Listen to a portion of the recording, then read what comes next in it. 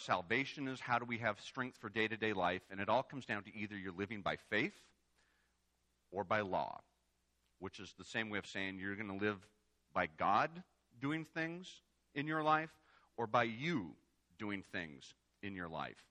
And the book of Galatians deals a lot with salvation, and as we do, I'm going to step down over here, and I think you all know where I'm going right now, but our salvation has three components, and they're time-based, right? The first, we are justified, meaning that when we place our trust in Christ, we are saved from the penalty of sin. We're found innocent, and a whole bunch of important things happen when we're justified.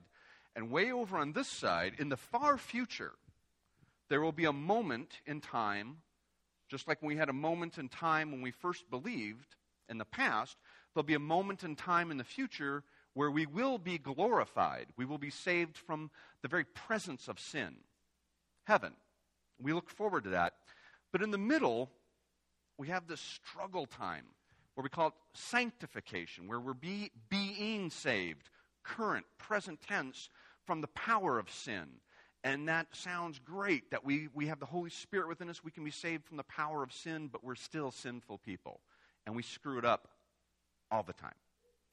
And now Galatians deals a lot with sanctification, mostly, but also sometimes talks about justification. And we kind of need to keep an eye on which one's which, because we depend on God for all of it. It's all by faith. But the Galatians sometimes mix in a little bit of law with being justified, but they also mix in a lot of law on being sanctified, that we've added these rules, this Mosaic law, which we'll get to in just a few minutes.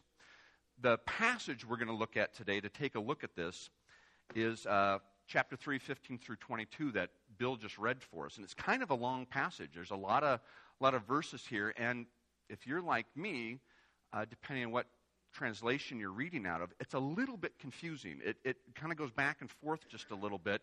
And the only way to really make sense of this is to pretty much stick our nose to the grindstone and plow through it a little bit and kind of go verse by verse and kind of put it in, maybe break it apart just a little bit, put it in our own terms, and it actually tells us a very nice, coherent story. And the story it's going to tell us has to do with this question, the central question of the day.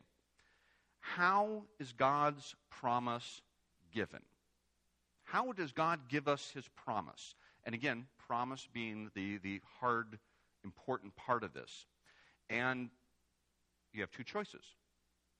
It's by faith, which we've talked about, or it's by the law. And what's happened with the Galatian churches, and kind of setting that context, is the Galatian churches have decided that God's promise comes through faith and law.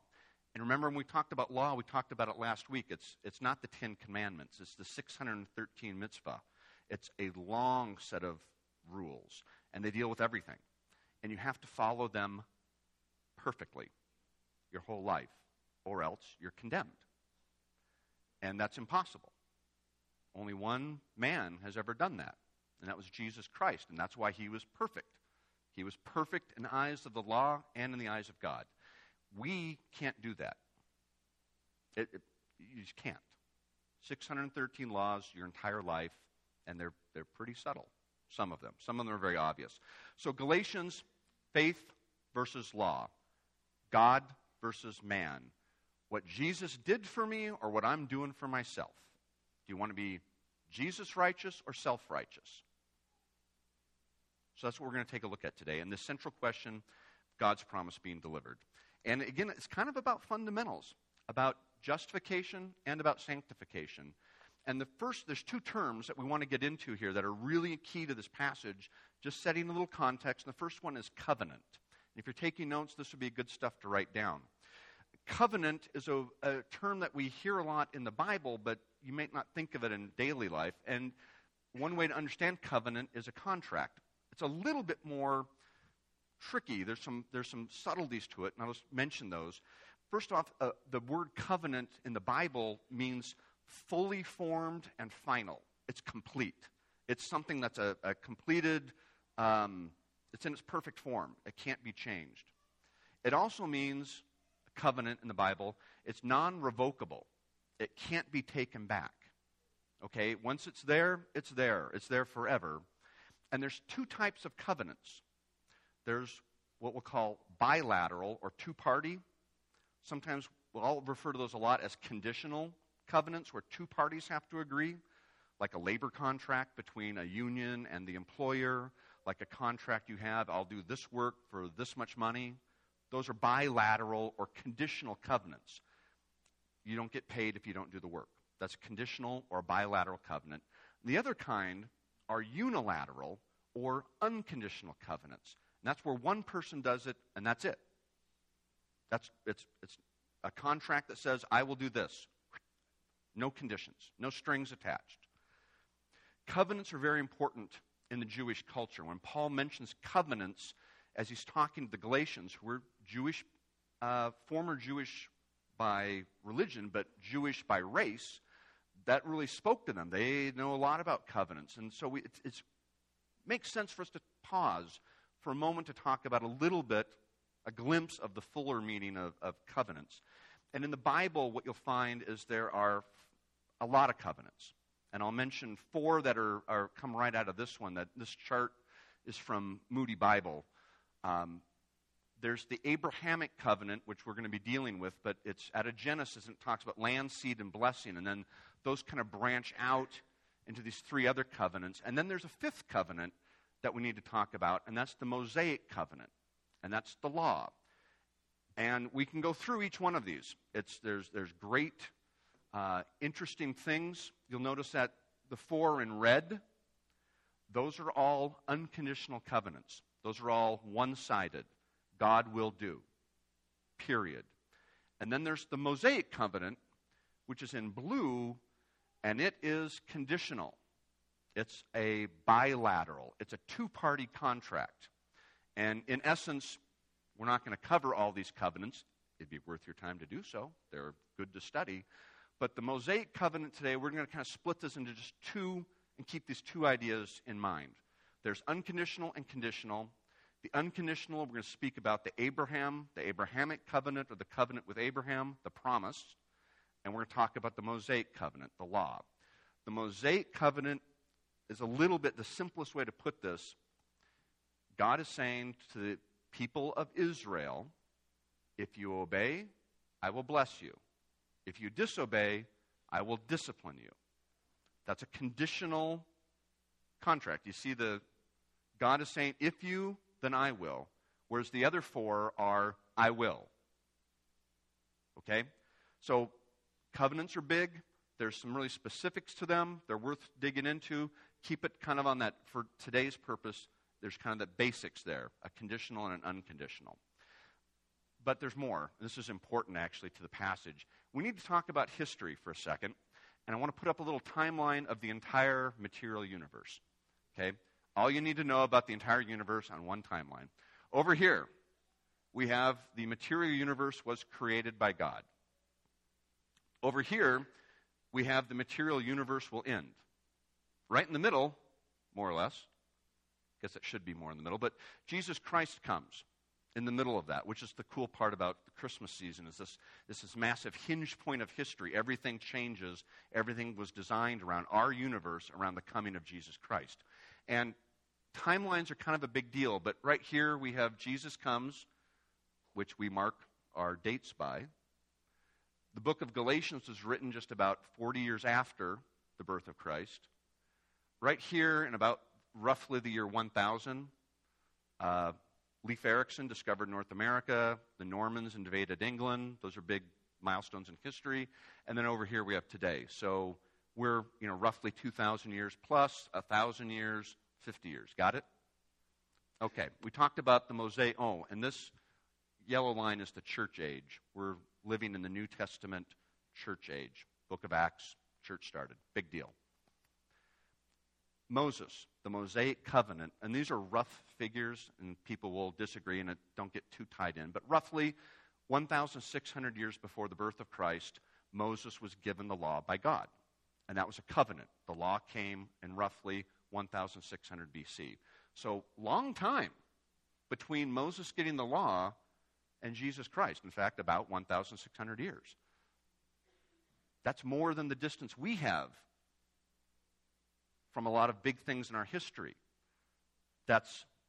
We've got about 2,000 years. I guess on the big picture, that's about the same, if you think about it. For our part, it's more than our lifespan, right? More than a whole bunch of lifespans.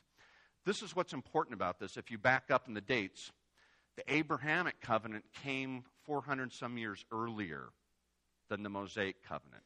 And that's all you really need to know about that part, is that Abraham, when God gave the promise to Abraham, and it was credited to Abraham as faith, as righteousness, that came before the law. And that those happened, Jesus Christ is kind of in between with the Abrahamic covenant and where we are today.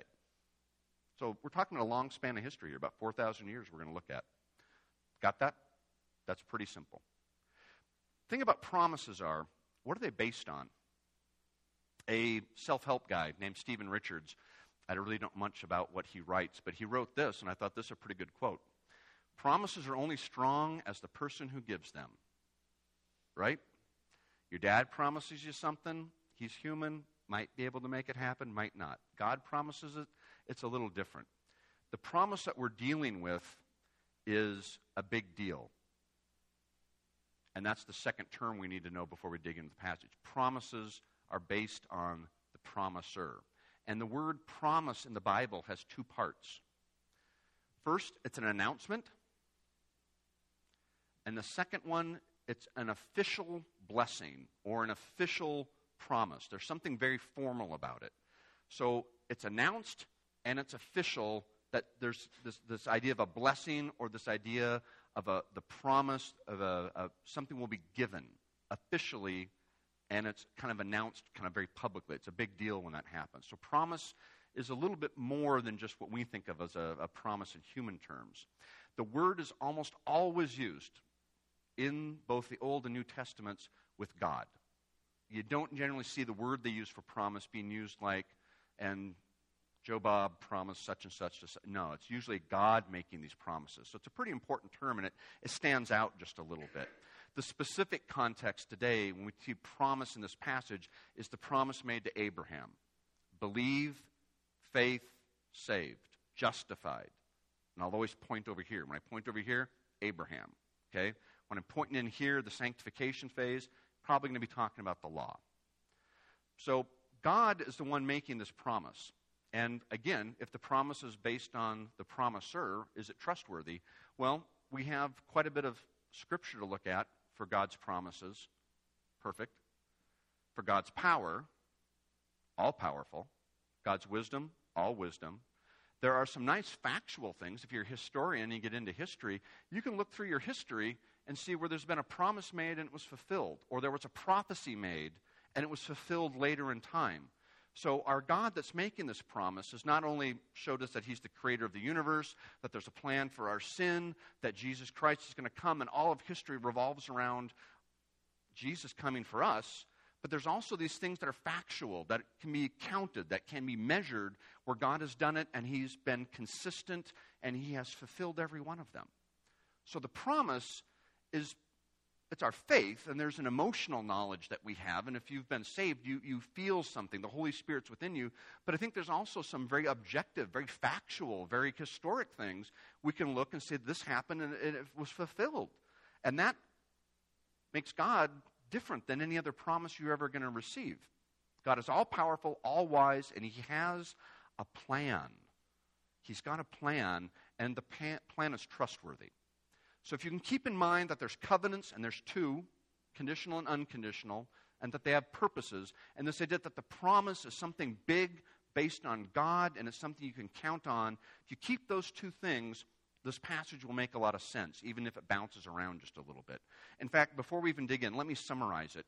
This passage makes 4 points, okay? And you can jot these down, and as you read it, you'll see how it filters through. 4 points from this passage. The promise of God is perfect and binding. Now, when I say the promise, I mean that faith saves you, that you're saved by faith, not works. You're saved by faith. That's the promise. The second point, the law came from God to show our need for Jesus Christ. The law when it came to Moses was to show our need for a Savior, for Jesus Christ. The law does not break the promise that God made to Abraham. The law can't break that. And the last one is, we receive God's promise, which is answering our big question. We receive God's promise in faith. Okay?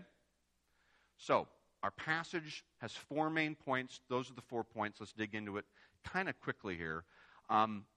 Verse 15. Paul starts with brethren, brothers and sisters, family members. There's a closeness here. There's a familiarity here. These guys, this is a personal message. Remember that the Galatian church was messing with the gospel. They were adding things to what the gospel says, and that is the most serious thing you can do. That's a big deal to Paul, and it's very personal to Paul. So he's calling them back. Brothers and sisters, listen to what I'm saying. I want to put this in everyday terms. I want to put this in simple terms. And what he says is, if you have a contract between people, you don't break it. You don't change it. Once it's made, it's a contract. He talks about a will. You don't break that. Once it's made, it's made. That's that idea that covenants they're binding, they're permanent. You don't alter it. Okay? He uses an example here of a covenant or a human relations, just meaning no one sets it aside. Like, you don't change it. If there's a labor agreement between a union and an employer, one side just doesn't decide to mess with it and change the terms. That will result in lawsuits. Big things happen. That stops. You can't do that.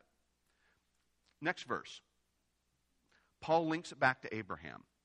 Okay, the covenant with Abraham, when he makes up, anytime you see Abraham's name, if you're Jewish, you perk up.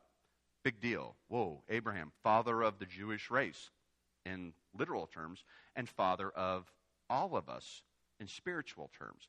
Seed, Jesus Christ. Okay, if you go back, and we'll get into this as we study through, that we go through our Advent candles, that Jesus would come from the line of David, which would come descendant from Abraham. There's a... always makes you nervous. That goes along with those prophecies we talked about. That the nations would be blessed by Jesus Christ. That means all of us. And that blessing came from Abraham, who, if you remember Abraham's story, was childless for so long. So the promise of God given to Abraham that a Savior would come, the seed, born fully man and still fully God. Christmas seed. Look at that. Right here in the middle of Galatians. Got a little Christmas verse, and you didn't even know that was coming today. Funny how everything in the Bible will point back at some point to Jesus Christ. Next verse. Paul again tries to kind of put this in simple terms. Okay, and if you were listening to Paul, it'd be very very plain language. He's saying the law came with Moses, but something happened before that. The promise came first. And there's kind of 3 main points. He's putting 3 facts out in this passage, in this little verse here. 3 facts. 1, God promised justification by faith to Abraham. He then delivered the law later, 430-some years later, the law came. And the 3rd fact is the important one. The law does not break the promise. Okay? If you think of the covenant as a contract, he made a covenant with Abraham, and the law is like an addendum, a supplementary addition to the contract. It doesn't change the original contract. The original contract is faith saves you, justifies you by faith. When the law came, it doesn't break that. Because the promise came first. The law came second. So far, okay? Timing's a big deal here. And that's the point of this verse, is that the law did not invalidate the original promise. Now, the fundamental of the faith is God is consistent. God doesn't change his rules on us. The Bible is one completely, it all goes together. It doesn't disagree with itself.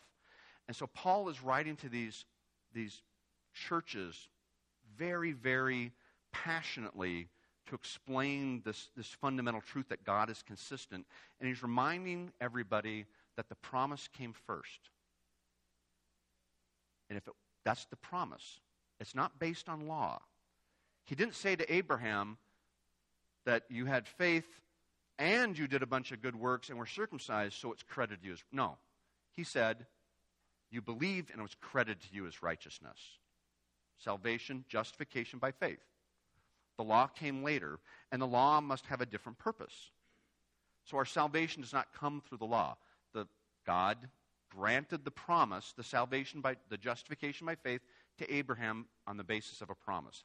That's the verse. Why the law then? Okay, so if our salvation, our justification is based on faith, why is the law here?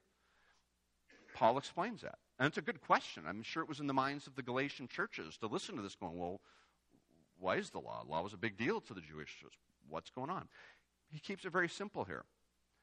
The law is added to demonstrate that we have a need, that we sin.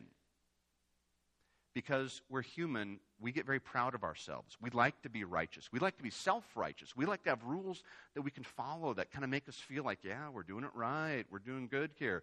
The law makes it clear because it's so many laws, and they have to be followed perfectly. The law makes it plain, nope, you're not righteous. You can only be righteous through faith. And so the law's purpose is to demonstrate the need for Christ. We're sinners. It's in our DNA. It all goes back to Adam, that we can't change that on our own. We have no way to change our DNA. We have a sinful DNA. Temporarily, we can kind of do some good, and some people that aren't Christians certainly do good, but at the end of the day, we're still sinners. We can't become righteous. We only can do that through God. So God brought us the promise that there'd be somebody to account for that. The law shows our transgressions from sin. And Paul uses this term here, talks about a mediator. That's Moses. When God gave the law, Paul's just trying to make it real clear, the promise is different than the law. Want an example? Well, God spoke directly to Abraham, but when he spoke to the Israelis, he used Moses. He used a mediator. He used a negotiator, if you will. Like if you're doing a contract, you sometimes have negotiators help work out the contract. Moses was the negotiator between Israel and God. It's a different covenant. It's a different process. There's something else going on here. And he sent a mediator to make that deal with the Israelis. So, unilateral, unconditional covenant, God to man directly. Talking to the Israeli race, the Jewish people, God used a mediator. Very different. Okay? Paul wants to make this clear. Two-party, use a mediator. Didn't do that with Abraham. The covenant that came first was simple. Believe, you're saved. You're justified. With the Israeli race, with the Jewish people, he used a mediator, and it was a conditional covenant. You obey, you're blessed. You disobey, you are going to be cursed. You're going to have trouble. You're going to have discipline. A lot of it had to do with staying in the land. Okay, the land that was promised the Israeli race, when they were obedient to the law, they stayed in the land. When they were disobedient, they were sold into slavery. They were broken up. They were invaded. That was all used by God, and it all points back to this difference, this covenant between the Abraham covenant 430 years earlier, no middleman. The Jewish covenant, the Mosaic covenant, used a middleman, and it's different. Faith leads to righteousness. Obedience was for the Jewish race at a certain time. It's a limited issue. And so let's wrap this up, these last two verses, where Paul kind of tries to bring it all into one big point.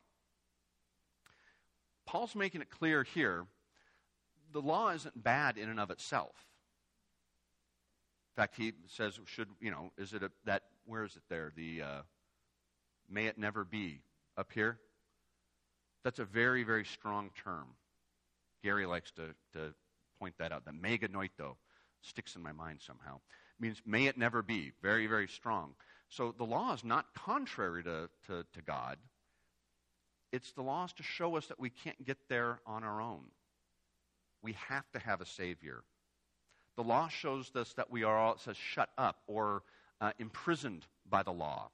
The law shows us that we're slaves to that. We're slaves to sin. We can't get there on our own. Okay? Romans 3:10. There is none righteous. No, not even one. We're all sinners. There's no way to get to God through our own efforts. The law can't do that. If the law could save us, God would have given the law to Abraham first. he would have done it that way. But he didn't. He gave righteousness by faith, the justification by faith first. The law was separate from that. The law is not bad. It just shows us that we need Jesus Christ. We can't follow it perfectly. The law cannot save us. It says the law cannot impart life. Faith can impart life. We have a desperate need for a Savior because we're sinners. Only our faith, Jesus Christ taking that, can do that for us. Great 18th century, 19th century theologian, a guy named Herman Bavinck. He was, in the 1800s, he basically was used by God to bring revival to all of Holland. Holland went through this great transformation in the 1800s. In early 1920, Herman had a series of heart attacks, and he was literally laying in bed dying, and somebody asked him if he was afraid for the future. And I think Herman might have been reflecting on this notion of law and grace when he said this. He said, "My dogmatics, theology, doctrine, avail me nothing, nor my knowledge. But I have my faith, and in this I have all." We don't need great doctrine. It's important. We don't need to follow great laws. Being observant, all can be very good. But ultimately, for our salvation, my friends, it's our faith. And that's all we need, is our faith in Jesus to be saved. Which circles back to our central idea, that the promise given to Abraham 435 years before the law came to Moses, that the law does not nullify that promise. It's an addendum. It's a separate issue. It's for the Jewish race. Remember our 4 points of the passage? That the promises of God are perfect and binding. That the law came to show our need for Christ. That the law does not break God's promise. And that we receive God's promise through faith in Christ. Our central question, how is God's promise delivered to us? It's delivered by faith in Christ Jesus. And it's a strong promise. It's a promise, as I've said, backed up by the Creator who has shown himself to be trustworthy, emotionally, if you will, in your life, historically, factually, and in the Bible, God's holy word, over 2,000 some years or 4,000 years of story, all has the same point. Faith in Christ will save you, will justify you. So how do we walk away from this? What do we say about when you walk away, the takeaway, the application of this word? And again, when I tell you this is what I'm taking away, that's not holy. That's just me. Now, I would challenge you to wrestle with that a little bit in the Holy Spirit. What do you take away? How has the Holy Spirit used this passage in your life? What do you walk away with? Is it to do with the amazing covenants, to do with the history, and to look into that? Here are my two. And they're kind of related, and I won't flesh them out a whole lot right now, but I'll let you know just a little preview. Next week, there'll be the same two applications. That's kind of interesting how this all lined up together. But it's kind of a look ahead and look behind. It's sort of sounds contradictory, and let me explain. We like to progress. I think as people here in Ephrata, we like to see progress. We like to move forward. And we get frustrated when we don't see it, feel it, or experience it. As a person, we want to be this sanctification. We want to be, on a daily basis, progressively sanctified. I want to be a little closer to God today than I was yesterday, and I want to be closer to Him tomorrow. And when that doesn't happen fast, we get frustrated. As a church, corporately, we want to be sanctified. We want to grow as a church. We want to be better at outreach. We've been working on that for about a year now, that we want to be an outward-focused church. We want to reach this community. When it doesn't happen right now, we get a little frustrated. We get a little kind of uncomfortable. We get a little restless. And we can get discouraged by that. I know personally that happens to me. My friends sometimes get that way, where we see what we want to do, but we're not there yet. So, man, that kind of it frustrates us. And this is what you need to remember. And I'm building up to the takeaway. It's not our timetable. It's God's timetable. Think about how long 1,400 years between the law and Jesus Christ. 1,400 years between Moses and the coming of Jesus Christ. The last prophet, where God spoke through a prophet, was 400 years between Jesus and the last prophet. A silence. Imagine being a Christian during that time. You have to be sometimes patient. And how do you do that? Well, for me, the first one is you focus on the goal. I think of the mountaintop, and I'll give some examples of that.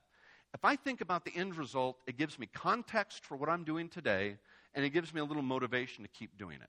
So I focus on the goal. If our goal is corporately as a church, we want to be outward focused, that's the goal. Now, what am I doing today to work on that? Okay, and I can get my head down and work on that.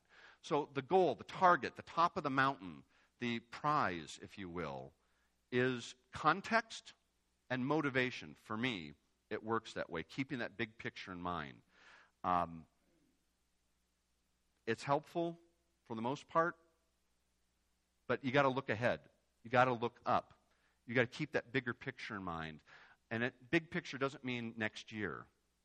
I mean, 5 years, 10 years, where are we going to be? We get pretty trapped in looking just a little bit in front of us, thinking we're looking at the big picture, because I want to know where I'm going to be in June. No, I want to know where I'm going to be 10 years from now as a church. That's the big picture. The second one, or the other number one, is you got to look back every now and then. You can't just always be looking forward and looking at the big picture. You've got to balance that a little bit with looking backwards. And I like to think, and I'll use this example next week, if you're hiking up a good-sized hill or mountain, it switches back, right? Because unless you're Kevin, you can't go straight up the mountainside. Only Kevin can do that. I got to go back and forth. And when you're going back and forth, you don't even see the top sometimes. Sometimes you even go down as you go around something. And that'll make you discouraged because you can't see the result. But what I try to do is I look back behind me and think, wow, I've actually come a little ways. That's encouraging. If you're in the middle of a rehab kind of situation like Gary is doing right now, I've had my knee blown apart a couple times. I've had some other issues physically that were kind of exciting where you didn't have any strength for a long time and lost a bunch of weight. One of the things they do in rehab, especially physical type stuff, is they videotape your first day of physical therapy. So that Gary, he'll have his foot apart. At some point, he'll have to do some physical therapy, which will probably be very humorous for everybody but Gary. And he'll try to walk, and it won't go well. He'll have to be supported. He'll barely take a step. Now, weeks will go by. Months will go by, maybe. And Gary will make little progression and little plateaus and maybe go back a little bit. And what they'll do is you get discouraged, and they'll haul out that first day videotape, and they'll have you watch it. And you go, oh, yeah, I'm a lot better than I was back then. And that gives you encouragement. So this might sound kind of contradictory when I read this passage about the big picture and remembering that there's a covenant that was given before the law and how the law fits into this and why I need Jesus Christ. I got to keep my eye on the top, but I also got to look back and not get dissatisfied with I'm not there yet. I got to be encouraged by how far we've come. Because, friends, we live in the sanctification time. And Galatians has a lot of great messages for us about being sanctified and what are we depending on to be sanctified. I don't want to go too long into this because it's really for next week, but our flesh wants to depend on rules. We want to depend on things that we control, that we do, and I know I'm being righteous. That's not what it's about. There's nothing bad about doing good things, but you can't depend on the good things for your righteousness. And that, my friends, is chapter 3, verses 10 through 14. So as the men would come up, they're going to help observe communion this morning.